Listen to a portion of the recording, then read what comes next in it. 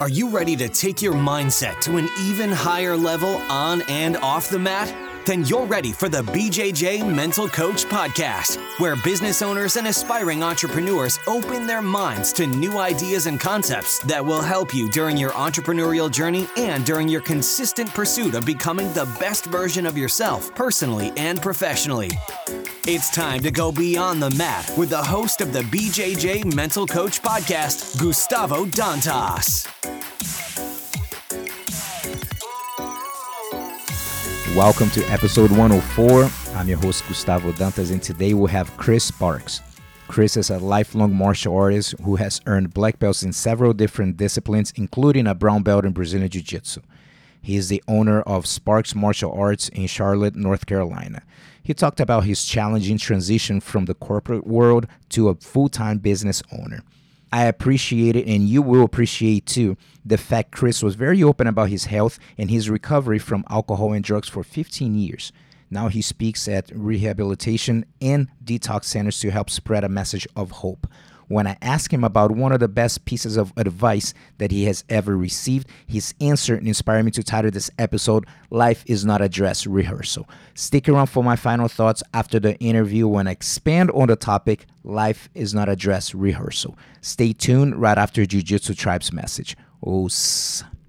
The BJJ Mental Coach Podcast is a proud supporter of the nonprofit organization Jiu-Jitsu Tribe, formerly Live Jiu-Jitsu. Jiu-Jitsu Tribe supports social projects who offer free jiu-jitsu classes to unprivileged children and young adults in impoverished communities, inspiring, impacting, and improving their lives, keeping them away from drugs and crime, creating hope, and creating champions on and off the mats. Your donation helps projects to pay for their monthly expenses and facility makeovers. As a supporter, the BJJ Mental Coach donate all the profit of all online courses and merchandise to Jiu-Jitsu Tribe. For more information, please visit www.jiujitsutribe.org. Let me introduce you to today's guest, Kris Sparks. Kris is a lifelong martial artist who has earned black belts in several different disciplines, including a brown belt in Brazilian Jiu-Jitsu. Originally from Philadelphia, he attended LaSalle University, where he studied elementary special education and played tennis Division I. Upon graduation, Kris entered corporate America and eventually became the youngest senior executive management vice president of sales for a company valued $130 million. In 2010, he opened Sparks Martial Arts, where he is the head instructor. He's also extremely proud to have been in recovery from alcohol and drugs for 15 years and is humble with the opportunity to speak at rehabilitation and detox centers to help spread a message of hope. Kris is married, a proud father of 3 children. Kris, welcome to the podcast. Thank you so much for having me, Professor. It's an honor. Yeah, it's great to have great conversations before. The only difference now we're going to record it, right? Yes, sir. Yes, we've had many great talks. Yeah, so man, just talk with us about how martial arts got into your life. You've been doing this for a long time, and eventually how jiu-jitsu show up.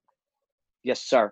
I mean, I grew up in Philadelphia, and 5'6" on a good day.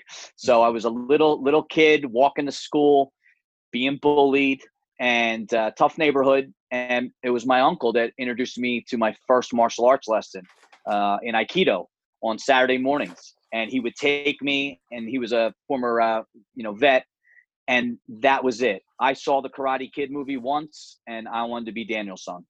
And I fell in love with martial arts, and over the last 30 plus years have been blessed to train with amazing legend Hall of Fame instructors. And then I found jiu-jitsu, and then I really got serious about martial arts. I was hooked. The ability to have someone small like me be able to move a guy that's twice my size, it just really captured my attention. And I dove in head first, and I'm so grateful and blessed that I did that. So one moment you feel that you notice, you know what, I think I want to pursue martial arts. I really want to keep doing this for the rest of my life. Did you figure out this young? How was it? Yes. So what happened was, as a teenager, I started training and got a little more serious and got into kickboxing. And I started working at an academy where I was training. And that was the first experience to seeing the business side of the martial arts. And I loved the model. I loved seeing people being helped. And it actually paid my way through college. I was teaching at an academy, running classes, doing intros, signups, and then I was going to school during the day. And that's when I kind of knew, like, I could do this forever. I love teaching. And then I took my first fight, and that was it. Anyone that's been in the ring, Matt, Cage, you all know that adrenaline, and I was hooked. So probably about 17, I kind of knew, like, I want to keep doing this. But as I finished school, I figured I owed it to my parents and myself to then go into teaching and then go into elementary special education. And that's when I stopped teaching martial arts. And there was a little gap where I was just training, but I'm like, I want to do that, but I wasn't ready. I think I was too young, still learning, at 21, 22, we're young, we make mistakes. And so I wasn't, at that time in my life, the timing wasn't right. And when the timing became right and I saw the opportunity again, I said to myself, I don't want to have regrets. I don't want to ask myself, could I have done this for a living? And I jumped into the deep end. So how long did it take, this process, from the moment that, especially you graduated, and how long did you stay in the corporate world? Well, I basically, from 21 to about 30, so for about 9 years, I stayed in kind of corporate America. So it took me that long. I mean, it probably took about 10 years of getting a real job and not making enough money, then making a ton of money but not loving it. Yeah. So it probably took about 10 years. And at 30, when I was at the kind of the peak of my corporate career, very young, I said, I don't want to do this anymore. I don't love it. I don't have a passion for it. I'm not helping people like I was, but I wasn't. And that's when I realized, I think now's the time. I love teaching. I love changing lives. I love helping people, and martial arts lets me do all of it. Right on. So during this time, you're still teaching, you're going, or just practicing, or you're running classes too while working a corporate work? A little bit of both. So I was fighting for a while. I boxed amateur in Philadelphia, did MMA. So I was fighting bare knuckles. So when I was doing that, I was doing the double duty like the guys. I understand the struggle. 9 to 5 job. Then you have to get to the gym. You have to wake up early. And what happened was, I was young and I didn't have the discipline and I was lazy. And then I stopped fighting. So then I was just training intermittently, but not teaching anymore. So I slowly, as the corporate world kept sucking me one way, my martial arts was going the other way. And I think it was at that point when I hit that, man, I have to make a decision. Like, martial arts has been in my life for so long, and now I'm barely doing it. And that, so that's when I came to the conclusion, I need to get back in, and got re-energized, got that spark, to say, I want to do this for a career and make it a living. The interesting thing, Kris, is that the situation, the moment that you lived of that transition of, okay, I want to leave this here, take the leap and get to the next level that I want. Many, many, many listeners are in this boat right now, that they're in a job, they're like, I wish I was doing something else. Not necessarily opening a school. I'm saying just doing something else. And now they're dealing, especially we're talking now, recording this in June of 2020. So with the pandemic, definitely things have evolved and changed for a lot of people. But just tell us the internal battle that you had at that moment. Like, should I stay or should I go? And then, do I go there? Do I go all out? Do I stay? Safety. So how was dealing with that internal battle? So first off, I have to thank my wife. I've been with her 21 years, and I truly believe that in order to be successful in business, you need to have a successful partner. And if my wife wasn't supportive, I don't think I would have. I don't think I would have made the leap, and I don't know that I would have been successful, because we both know as business owners what it takes to build a business from scratch. And you need that person. You need that person in your corner. You know, a little Rocky quote. You need that Adrian, right? I'm a Philly guy. You need Adrian in the corner cheering you on behind you. And it was really tough because I had one kid at the time. I was making unbelievable money at 30. So you're looking at I'm looking at my bank account. I won for nothing. I live in this beautiful fairy tale, beyond my wildest dreams house. Growing up in a row home in a poor neighborhood in Philly, I got a brick home with a backyard and 2-car garage. Do I want to risk it? And it was my wife. It was my wife that said to me, "We'll be okay. Do it. I believe in you. We'll be okay." And when I heard that, I knew that I said to myself, no matter what, I have her, I have my son. What's the worst that can happen? If I can live with it, I'll make that jump. But I battled probably for about a year. I mean, it was probably a year. Just, I hated it and I wanted to do it. And my coach was like encouraging me, open a school. You did it before. You were running a school. Like, you could do this. You know, I'm running a company and I'm in charge of $130 million P&L. So it's like everyone around me was telling me I could do it, but I wasn't believing yet. I didn't believe myself. And until that moment, then I believed. And once I believed it, then I said, I can do it. But it was a struggle. It was probably a year going back and forth and making that leap. I mean, I quit my job on a Friday and with no job. And I came home and told my wife, I'm going to open an academy.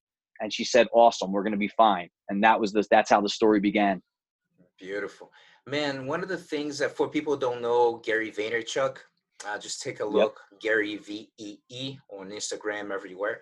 So once in a while, he come out with some good concepts that really stick with me. One that he talk about entrepreneurship and having the partner saying like a wife or husband or situation. And he said, like, your partner needs to be either a running back or a cheerleader. If you're not one of the two, it's going to be rough, because either the person's going to be like, yes, do it, I'm going to support you. You know, maybe you have a business. The example that he mentioned, it's like this. Maybe she goes, yeah, do it. I'm not going to be filling up your box. I'm not going to do this. It's your gig. It's your thing. But I'm here to support you. Yes, great. You know, or it's going to be the running backs are going to clear the way for you. You know, going to be in a trenches with you, going to be fighting. And that's great. That's a great analogy, because if you're not helping and you're not supporting, I mean, what are you doing then? You know what I mean? And that's a recipe for disaster in the relationship. Absolutely. And I've seen it time and time again in my short business career now. I've seen it where that you don't have a good partner. You don't have that cheerleader or running back. And it's a recipe for disaster, because it's so tough to be successful unless you have that person behind you, pushing you on the days. There was days I came home and I don't know if I can do this, and we don't have money. How do we pay the mortgage? And I needed that support network, that support system to remind me that I can. Because there's self-doubt. I mean, you talk about the dark passenger. It creeps in sometimes. And sometimes it's that person sitting next to me is the one to get me back off the couch and keep going. Yeah. And when you look back right now and all these years, what's some of the biggest struggles that you have faced in the beginning of not knowing? You had an idea how to run a school, but running the show, that's a whole different ballgame. So what are some of the initial struggles that maybe you have faced? Let's say not even the initial struggle, but the struggles that stood out of like, oh, and that could be like, man, I didn't know about online marketing. I was behind. It doesn't matter, but what are some of the struggles?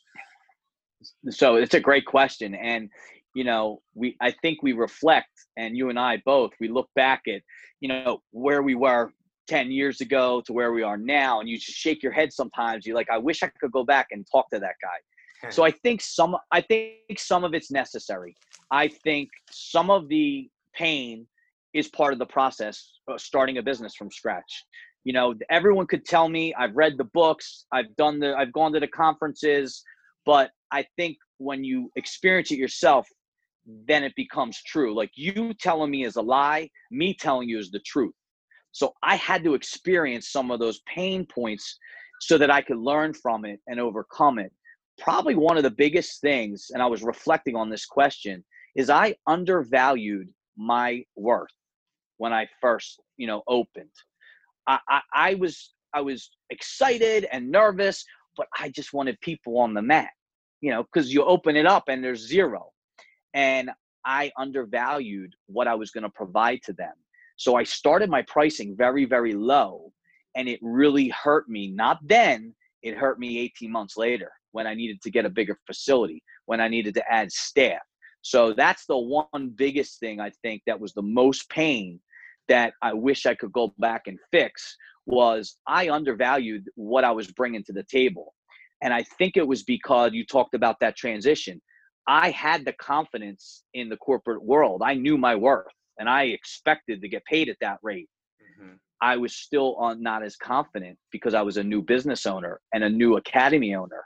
And once I figured out that I was providing better service, better quality, better facility at the best price, or at the most reasonable price, then I had to raise my rates. And I was scared, but when I did it, nobody, they because we were creating the right culture and the environment. So it took a long time for those two things to match up, and it probably hurt me for those first couple years when you really struggle with cash flow and making it go.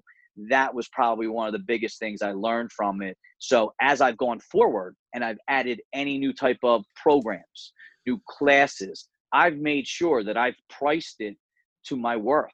What is my time worth? What value proposition am I bringing to my customers and clients, and not be afraid to say, this is what I'm worth, and not worry about what the guy down the street's doing. I think for me at least, I'll talk about my experience. I worried about my competitors. Oh, that guy's a black belt in jiu-jitsu. I'm not. Like, he's charging this. I should charge less. But yet later down the road, I had people coming from world champions gyms because they liked my environment. It's 31 flavors, Baskin Robbins. So everyone's great. Everyone does their own thing. But I didn't think of that. I devalued myself based on what I perceived my competition was doing, and what a mistake that was. Once I figured that out, my business took off. So that, when you said you figured out, did you have someone with more experience that talked with you, or you just felt that it just put the math together, the numbers together, and be like, okay, I need to change or a book? What was the process for this change? So yeah, one of my best friends, Rocco, that he said it to me point blank. And I truly believe you need people in your life that are going to tell you what you need to hear, not what you want to hear. So I surround myself by those like you, Professor. Like, I know if I asked you a question, you would be straight up, not worrying about my feelings, but telling to truly help me because you care about me. And that's the guy that said, you're worth so much more than what you're doing right now. And he had to tell me and reinforce. He had other people that have been martial arts for years. I'm very humble, and I'm not the best and I'm not the worst, but he was reinforcing. These guys have watched you teach. You're amazing. Like, you're a teacher. It's what you went to school for. You're a martial artist. Like, once he told me that and I looked at it, then looked at the numbers, the light bulb clicked. So I needed that push, surrounding myself by those A players. Because this is a we thing, I need to have people helping me along the way, mentors and people that are in my corner looking out for my best interests. And they're going to tell me, they're going to have those uncomfortable conversations. And he did. He sat me down and had that conversation. And I was a little reluctant. I don't know. But then I said, this was a successful business person. He's my best friend. He trains jiu-jitsu and he trains martial arts. He's a lifelong martial artist. I'm going to believe him. Why do I have any reason not to? So I did what he said. And it's funny. The more and more I see, when I follow people that are successful, if I do what they do, I get what they get. If I try to mix the recipe, results may vary. So I've kind of simplified my process. And if all the people around me, my mentors, and they're all saying the same thing, then I probably should do it and not be reluctant to change. Because change is hard, especially in business, because you're scared. What if I make a mistake? What if I raise it and everyone quits? What if no one signs up? All that dark passenger stuff comes in and you got to push it out.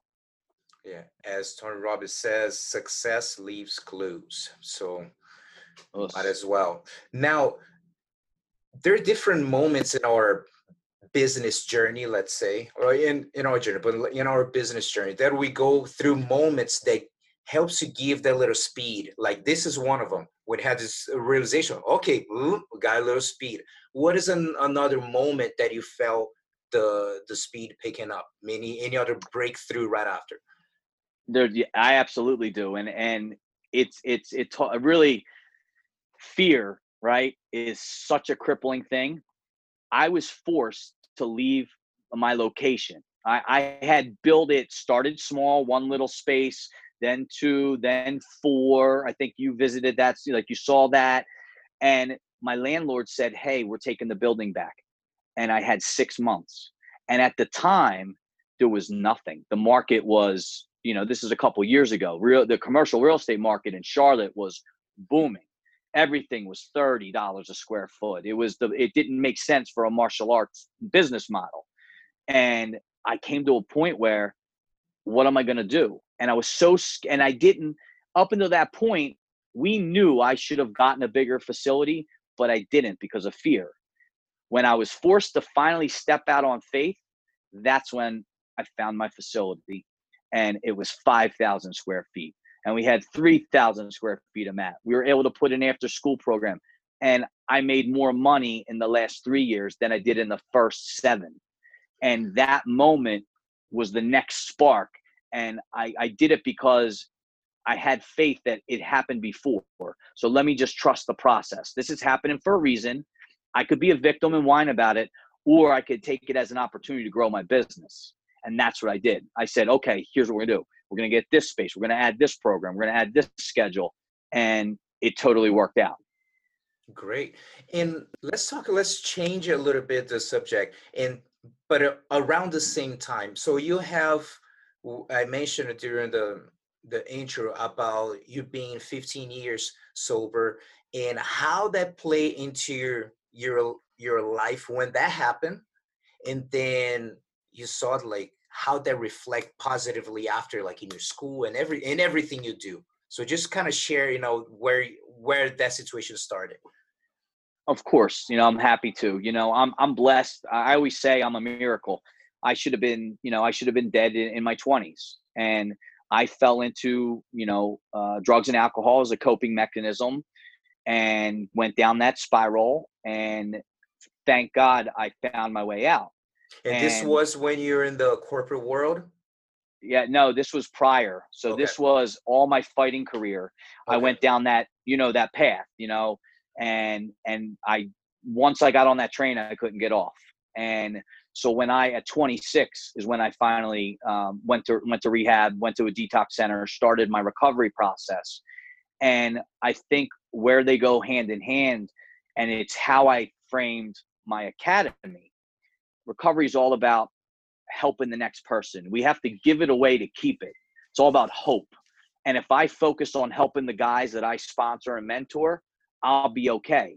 So I use that model over the years, and I would talk about it on the mat, motivational speaking about, we can do anything in this world. The mind's the limit. All the principles I learned, I'm sprinkling 12-step recovery in all my classes at the end, motivating them. And I focused on helping my students. And if I focused on them, I knew that I would be okay. And that's something recovery teaches you. Like, I got to live in the solution. I got to try to help other people. If I keep my side of the street clean and I do the next right thing, I have nothing to worry about. And it's been such an amazing journey. And over time, I've had people, because I'm open about it, that were students. I'm in recovery or I'm struggling, and I've seen them change their lives. And we know jiu-jitsu changes lives, and it's so true. And I've been able to now to share my story, use those principles in my martial arts training, in my how I approach my student that's going through a divorce or a domestic violence or a breakup, whatever their challenge is. I can use my jujitsu and my recovery principles and kind of blend them together for a message of hope. Beautiful. And now, if you have to give, it's definitely a delicate topic, but it's just reality. So if someone comes up to you, or maybe someone comes up to you saying they're currently with the struggle, maybe they're kids, because you have, like, for example, me, my son is going to turn 20 next month. It's crazy. People have an issue. Someone that might be listening, the same thing, that there's someone in a family, someone's friend that is struggling with that. Do you have any type of, like, first step? Because the first step is the person trying to, Sure. of course, to help out. But if you from outside to be like, man, I want to say something to help this person, I have no idea what to say. So what do you think? Great. That's a great question. If you're sick and tired of being sick and tired, there's a way out. We can promise that you can lose the desire to use and find a new way to live, whatever your struggle is. And it's a message of hope. Any addict can get clean. And I'm not special. I'm a miracle. But I would like anyone out there that's struggling, find someone, go online, check, just Google it. And there's so many resources right now. We're doing Zoom meetings. There's so much available, but anybody can recover. They just have to have the desire. Desire is the key. If they have that little desire, if they're listening right now going, maybe that was me. I'm tired of waking up every day, crying in the mirror, doing the same thing, the insanity. There's a way out. And there's millions of people along the world, all over the world, that can overcome this. And the first step is just asking for help. Just ask someone. And if you can do that, that means there's a little willingness, a little desire. We can do the rest, because I'm not unique. I'm not special. And I want to tell people anyone can do it. And now, I'll ask you, and you feel free to answer or not, but, like, what is the lowest that you felt emotionally when you're deep into it? What is the lowest that you felt that, gave you the strength to be like, dude, enough, so how'd you feel? December 3rd, 2004. I remember the day. It was a Saturday morning. And the backstory briefly is my mom was sick. She had mental illness. She tried to commit suicide a couple times in front of me. I use that as an excuse. I use those things to cover those feelings. And it was 11 a.m. and I had just gotten married. I got married in October. This was December. Wow. I had a fight with my fight with my brand new wife. She left, and I did one, and I did something, and then I drank something, then I did something, and nothing got rid of the feeling. I felt hopeless. I felt like, why should I exist? I didn't think, I'd be better off just dying, like that, hopeless, like I can't do this anymore. And something came over me, and I picked up the phone and I called her and I said, I need help. It was the first time I got honest. And then 15 years later, I haven't looked back, so I've been to that deep, deep hole. And there's a story we talk about, and this will relate to jiu-jitsu. So hopefully you like it, but we talk about an addict in a hole, and he's down there and he's stuck. And all of a sudden, a police officer walks by. He yells at him, "What are you doing down there?" He's like, "I can't get out." What does the police officer do? He writes him a ticket and throws it in the hole. Next, a doctor comes by. "What are you doing down there, son?" "I can't get out, doc. Can you help me?" He writes a prescription. "Take these pills." He drops it in the hole. Lastly, right, a priest or a reverend walks by. "What are you doing there, son?" "I can't get out, Father. I'm stuck." Read this book, and he throws it down there. All of a sudden, someone in recovery walks by, asks him, what's going on? And he's just hopeless, crying, "I can't get out." That guy jumps in the hole. He looks at him and says, "What are you doing here?" He goes, "I've been here before. I know the way out. Come follow me." And I think it's such a powerful message and an analogy to life, to jiu-jitsu, to anything we're struggling with. There's always someone that's been where you've been. Find that person and just follow them. If I want Gustavo Dante's jiu-jitsu, then I'm going to come to Arizona and follow you. I think it's so transcends no matter what you're going through, business struggles, personal life. There's always someone that's been where you've been. Just find them and find your way out. And what are some of the habits that you change? Of course, besides not using, but I'm saying like practical habits that you notice that you change in a fairly short amount of time. Well, number one, I got my butt back on the mat. So I was Nice, training 5 days a week. nice. I signed up. I got back into boxing in Philadelphia, took 5 fights and as an amateur, and I went back to my love. And that's what helped me get back into corporate. It made me a productive member of society. I went from being this hopeless dope fiend to a dopeless hope fiend. I was happy and running around wearing suits, and that's where it changed. And slowly, those habits, and I truly believe it was martial arts. It's always been my center, especially jujitsu. That when people say jujitsu saves your life, I was just getting clean and I found jujitsu. I've been doing jujitsu 14 years. So, like, it was right there after that first year. I needed that habit. I couldn't wait to get to class because that was my meditation. That was my stress relief. That was part of my recovery. Not only going to meetings and helping other people, that was a big part of it. For And there's sure. a lot of people. There's a lot of people that listen to your podcast. I guarantee are nodding their heads that are just like me. There's a lot of us out there. Nice. And what about competing now? What's the mindset like for you competing? Because I know you test yourself, and now it's interesting when you look back. It's a completely different motivation, right?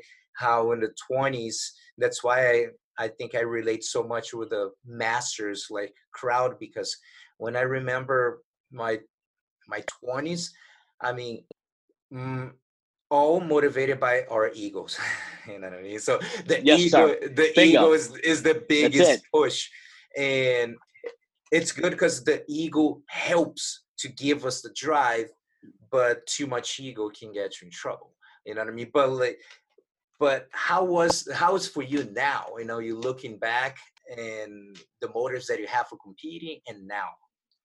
So it's such a great question. And I'm laughing and smiling as you said that, because I remember my instructor, Sparks, you're fighting bare knuckle, up in the Meadowlands. I just said, oos, like it was all ego. I could tell my friends I'm a bare knuckle fighter. And I got knocked out at 4.5 minutes in with a knee. I probably wasn't prepared for that. My motivation was wrong. It was Mhm. ego and look at me. And I had that little guy complex. I'm 5'6", so I'll fight anybody, from Philly. And now I do it to get better. I like putting myself in uncomfortable situations. I do it to grow as a person. And in jujitsu, the best thing was seeing you at the Master Worlds, 2 years ago. I was so excited to tell you I was competing, and I got to see you and Shaolin and Bruno and all the guys, and I went 5 minutes and I didn't win, but I lost to the world champion and I didn't tap. Like, it was a moral victor for me. That's why I do it now, because it's like I'm improving. It's not about the medals anymore. It's not Mhm. about the prestige. It's about how can I make my personal jujitsu better to then help my students' jujitsu. That's why I compete now. Because if I keep putting myself out there, I want to lead by example.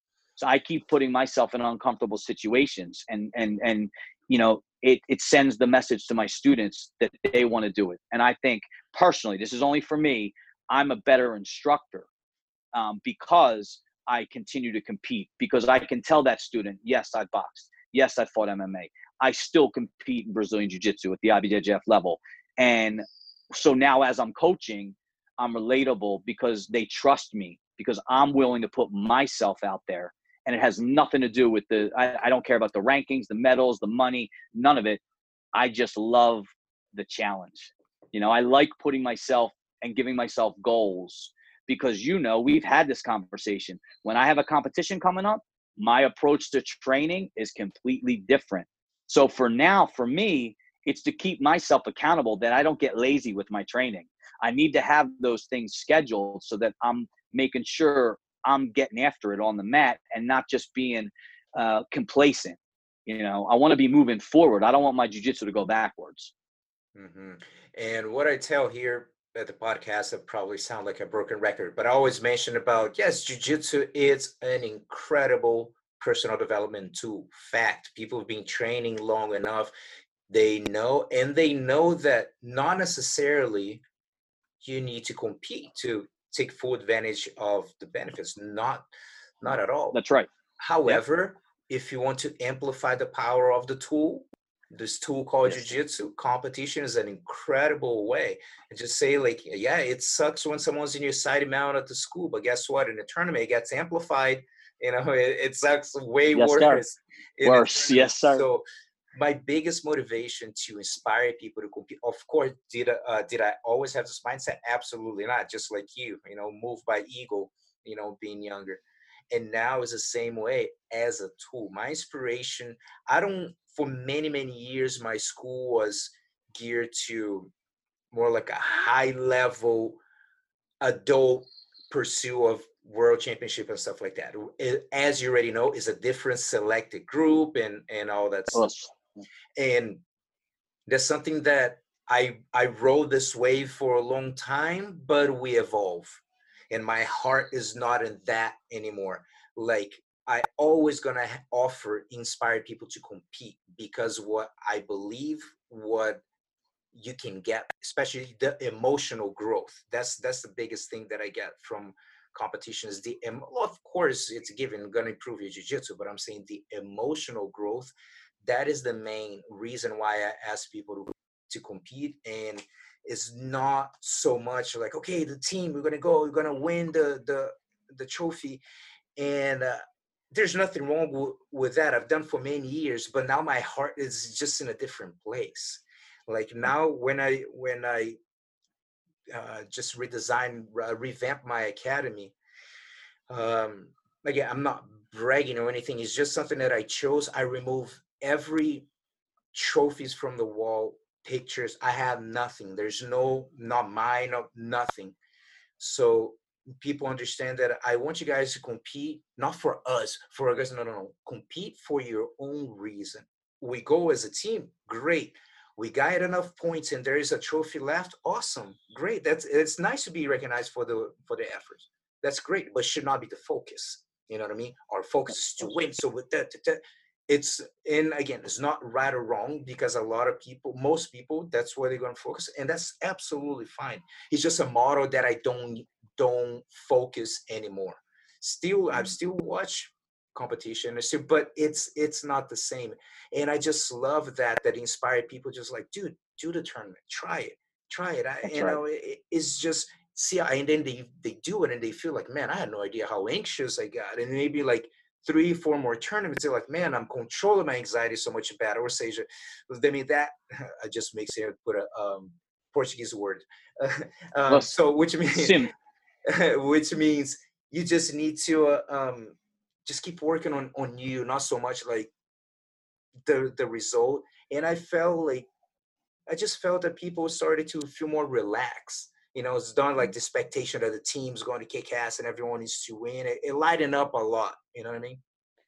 No, and I can agree totally, and I relate, because Professor Schneider said it to me. He said, "We're fighting every day. We're fighting for the parking spot. We're fighting for the first spot in line."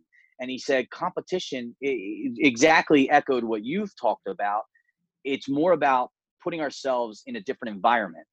And I remember back, Chael Sonnen did this thing on the Ultimate Fighter, and he had like a balance beam. He had the guys walk across the balance beam, and they're dancing. Well, then he put it on a 6-foot ladder. He said, "Go ahead," and nobody wanted to do it. He said, "What changed?" Nothing changed except the environment. I raised it. Now there's fear. You could lose. And I thought that was such a great analogy. It Like, is. go get uncomfortable. Go get uncomfortable, because it will help you in regular life stuff. So I'm with you completely. That's where I think our team that I'm with and my academy, it's the same philosophy. We want to encourage it. And there's those that are those high level guys, and we have a path for them, but we want to just provide a good environment, training, show people what jiu-jitsu can do for them, and not, it doesn't have to be all about that. So I agree completely.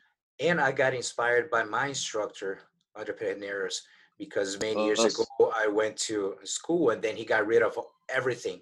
So he had that shift, and I knew that was my first click. Like, I understand what he's saying, you know what I mean? And then I start growing more and more and more. And I said, as soon as I revamp the school, I want to change the soup. We still have pictures and stuff like that, but as Sure. far as the medals and the trophies, just decided to go a different route. But of course, we still have people competing.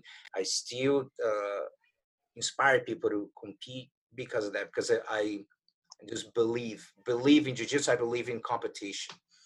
Now, Yes. I know that you love reading too. Let's talk about some powerful books that impact you in different moments of your life. What's some of the Uh, better ones? well, if I think anyone in business or even in life, you have to read Dale Carnegie. I think that's like first on the list. The Seven Habits of Highly Successful People.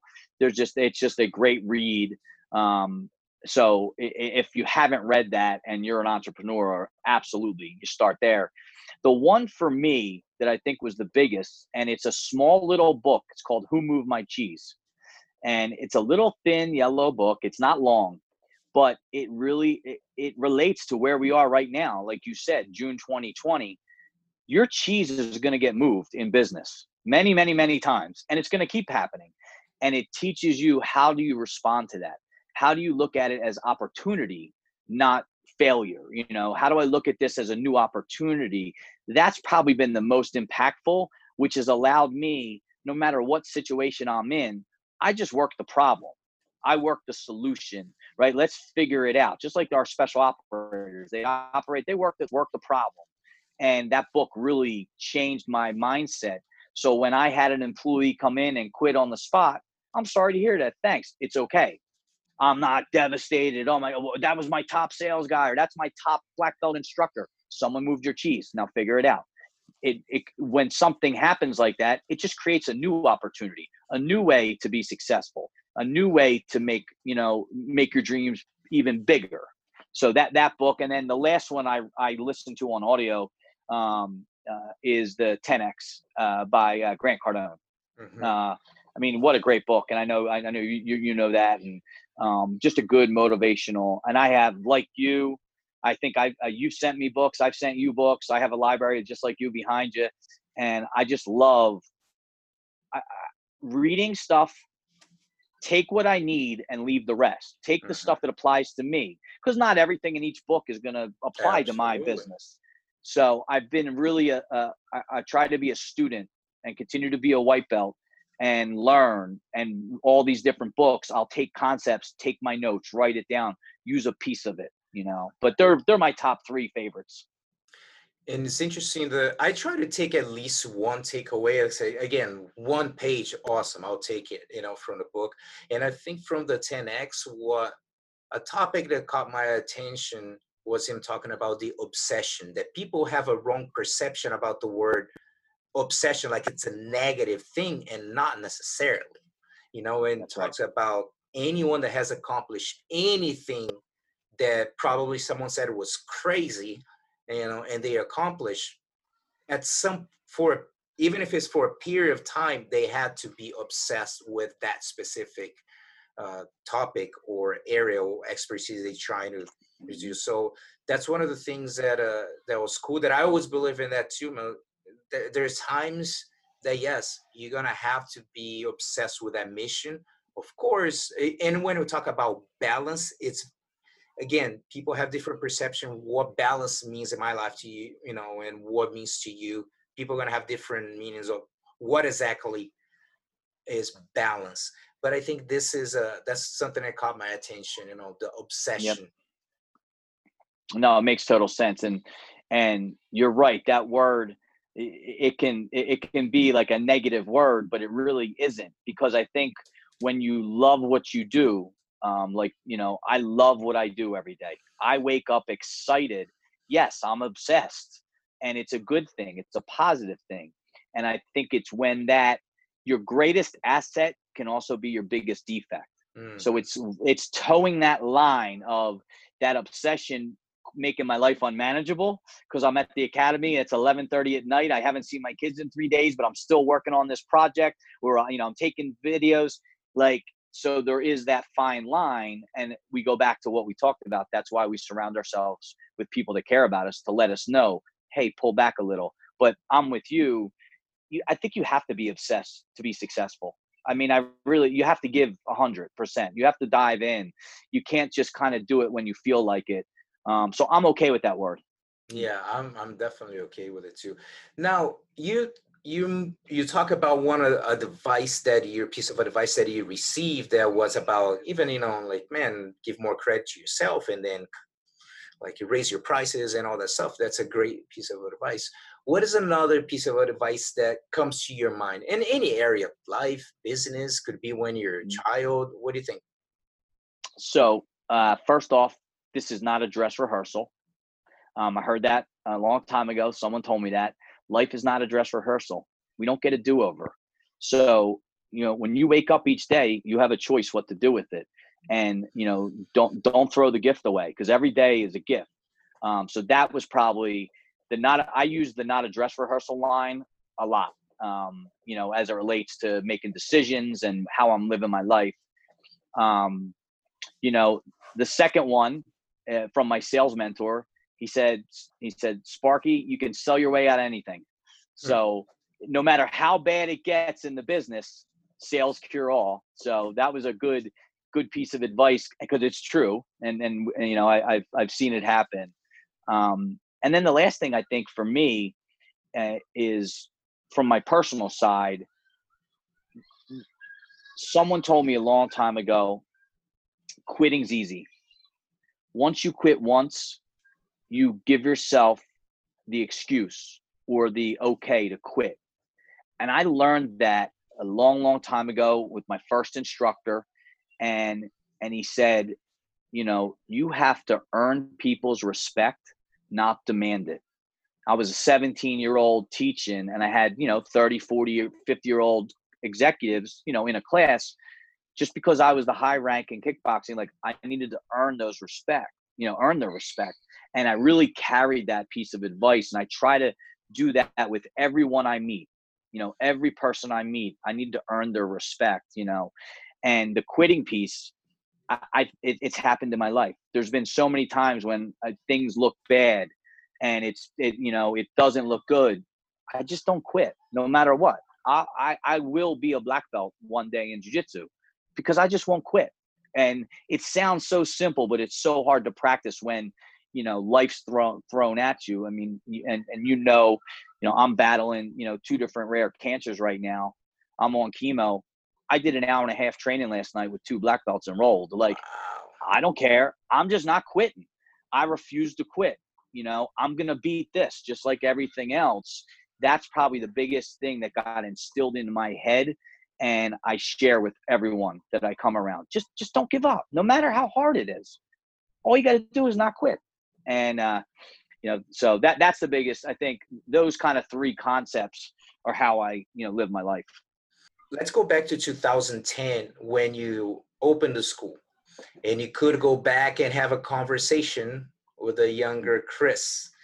What is one piece of advice you tell him? You don't know anything. Strap in, hold on. It's going to be a roller coaster. Acceptance. Accept it. Yes. Yes. I mean, I think that's the biggest thing is, you want to think you know everything, and you want to be confident. So I think being more open-minded, I like the definition of open-mindedness is freedom from prejudice. That I know, professor, I know. And it took me a while to get that out of my vocabulary in business.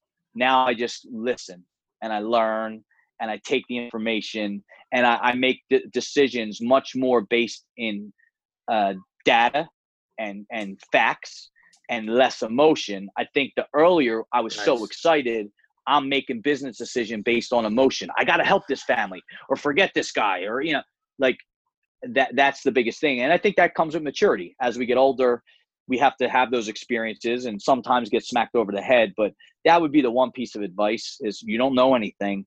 Just learn, surround yourself with people smarter than you, surround yourself with winners and be open, and it took a while. But again, once these things came together in the journey, it all translated to everything else being successful. Nice.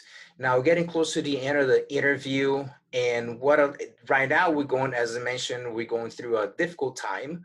But what are you currently excited about what's going on with, like I said, the with the situation that you have right now. So what are you excited about?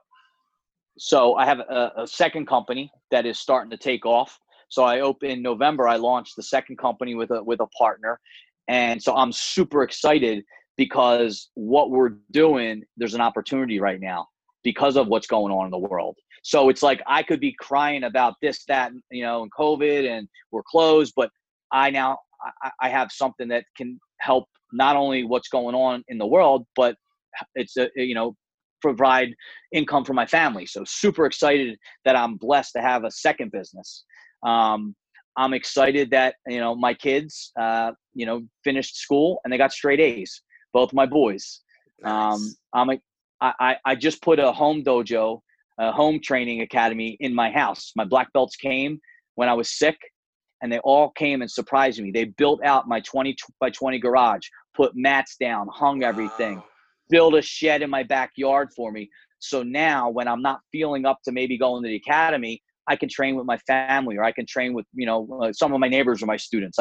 So they did that for me. So I'm super excited to have that. And I've already started teaching private lessons.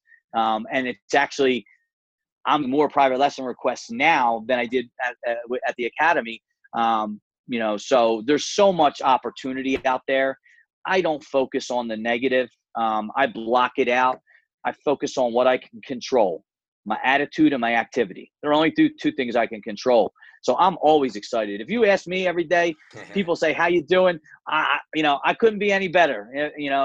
I'd be you. Or, if I was any better, I'd be twins. Like I have all those stupid cliches. I just wake up every day excited to be alive. And I encourage people, don't take things that happen to you in your life or medical conditions. Don't wait until that. I've always been that person. I'm just exempt. I'm on, 100 now. That's what I'm excited about because every day there's a new opportunity. I get to be the creator of my destiny. What I do today determines tomorrow. Like I'm in control. Everyone has that choice. And that's what it gets me out of bed in the morning. What am I going to learn today? What new am I going to learn? Who am I going to help today? How am I going to grow my business? How am I going to be a better father, a husband? So I think that's my outlook, and I'm going to do that until I leave this planet. That's how I'm going to live my life for every day that I get. And, I encourage everyone to do that. That's incredible, man. Kris, thank you so much for the interview, man. It was awesome. It's so good to see you. And it's going to inspire a lot of people. So I'm pretty sure. I'm honored and humbled that you thought of me. I've known you for a long time and many private lessons, but more importantly, I consider you a friend and a mentor. So I read your books and thank you so much for having me, Professor. Thank you so much. And for all the listeners, stick around for my final thoughts. Us.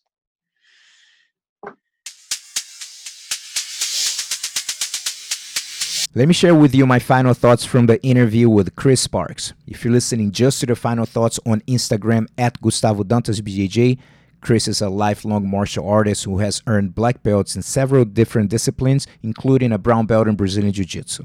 He is the owner of Sparks Martial Arts in Charlotte, North Carolina. He talked about his challenging transition from the corporate world to a full-time business owner. I appreciate it, and you will appreciate too, the fact Kris was very open about his health and his recovery from alcohol and drugs for 15 years. Now he speaks at rehabilitation and detox centers to help spread a message of hope. When I asked him about one of the best pieces of advice he has ever received, his answer inspired me to title this episode, Life is Not a Dress Rehearsal. Kris said, life is not a dress rehearsal. You don't get a do-over. Every day when you wake up, you have a choice of what to do with it. Don't throw the gift away because every day is a gift. Very powerful message. I'm going to share with you a 3-minute audio from Mike Jones of Discover Leadership Training on YouTube. The title of the video is Life is Not a Dress Rehearsal. Check it out.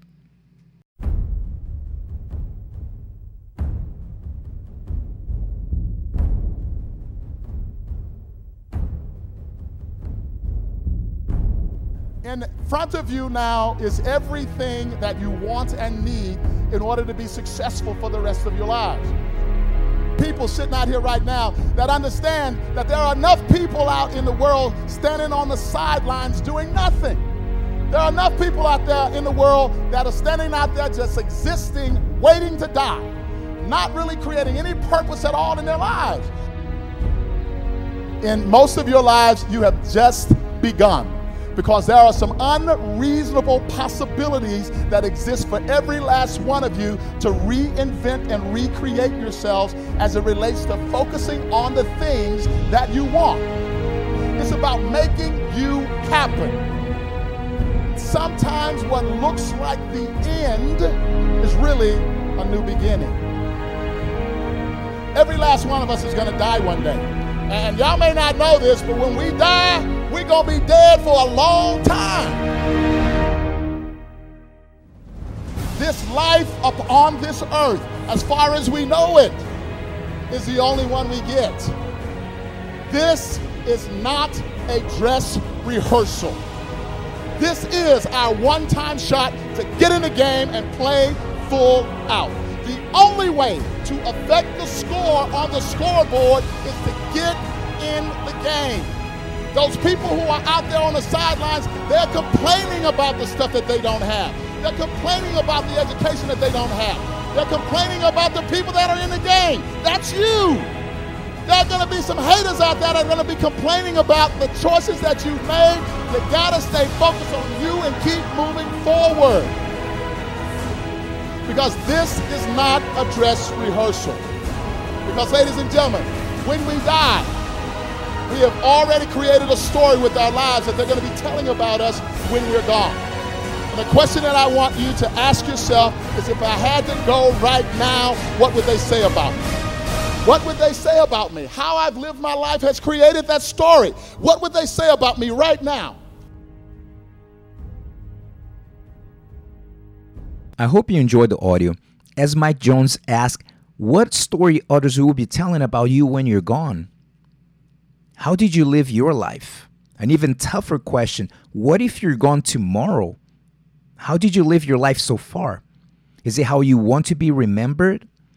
For those who don't know, I've been a certified high-performance coach since 2016 under Brandon Bouchard's High Performance Institute. Great program. I enjoy working with entrepreneurs and people who understand that life is not a dress rehearsal. Let's put it this way. People who want to make things happen.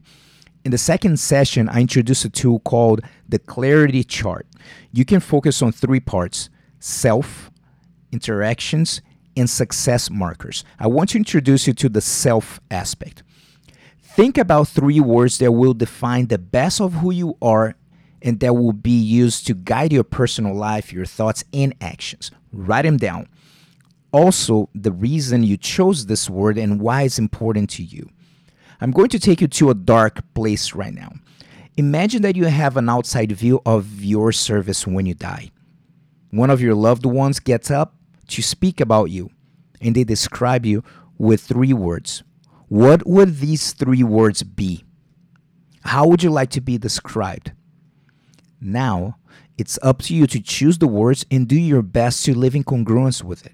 Here's the thing. Maybe you're not quite there yet. It's okay, but you're working towards it. For example, one of my words is present. I have struggled a lot in my life with attention and focus, and I'm working on being more present with everything I do, home, work, interactions, and so forth.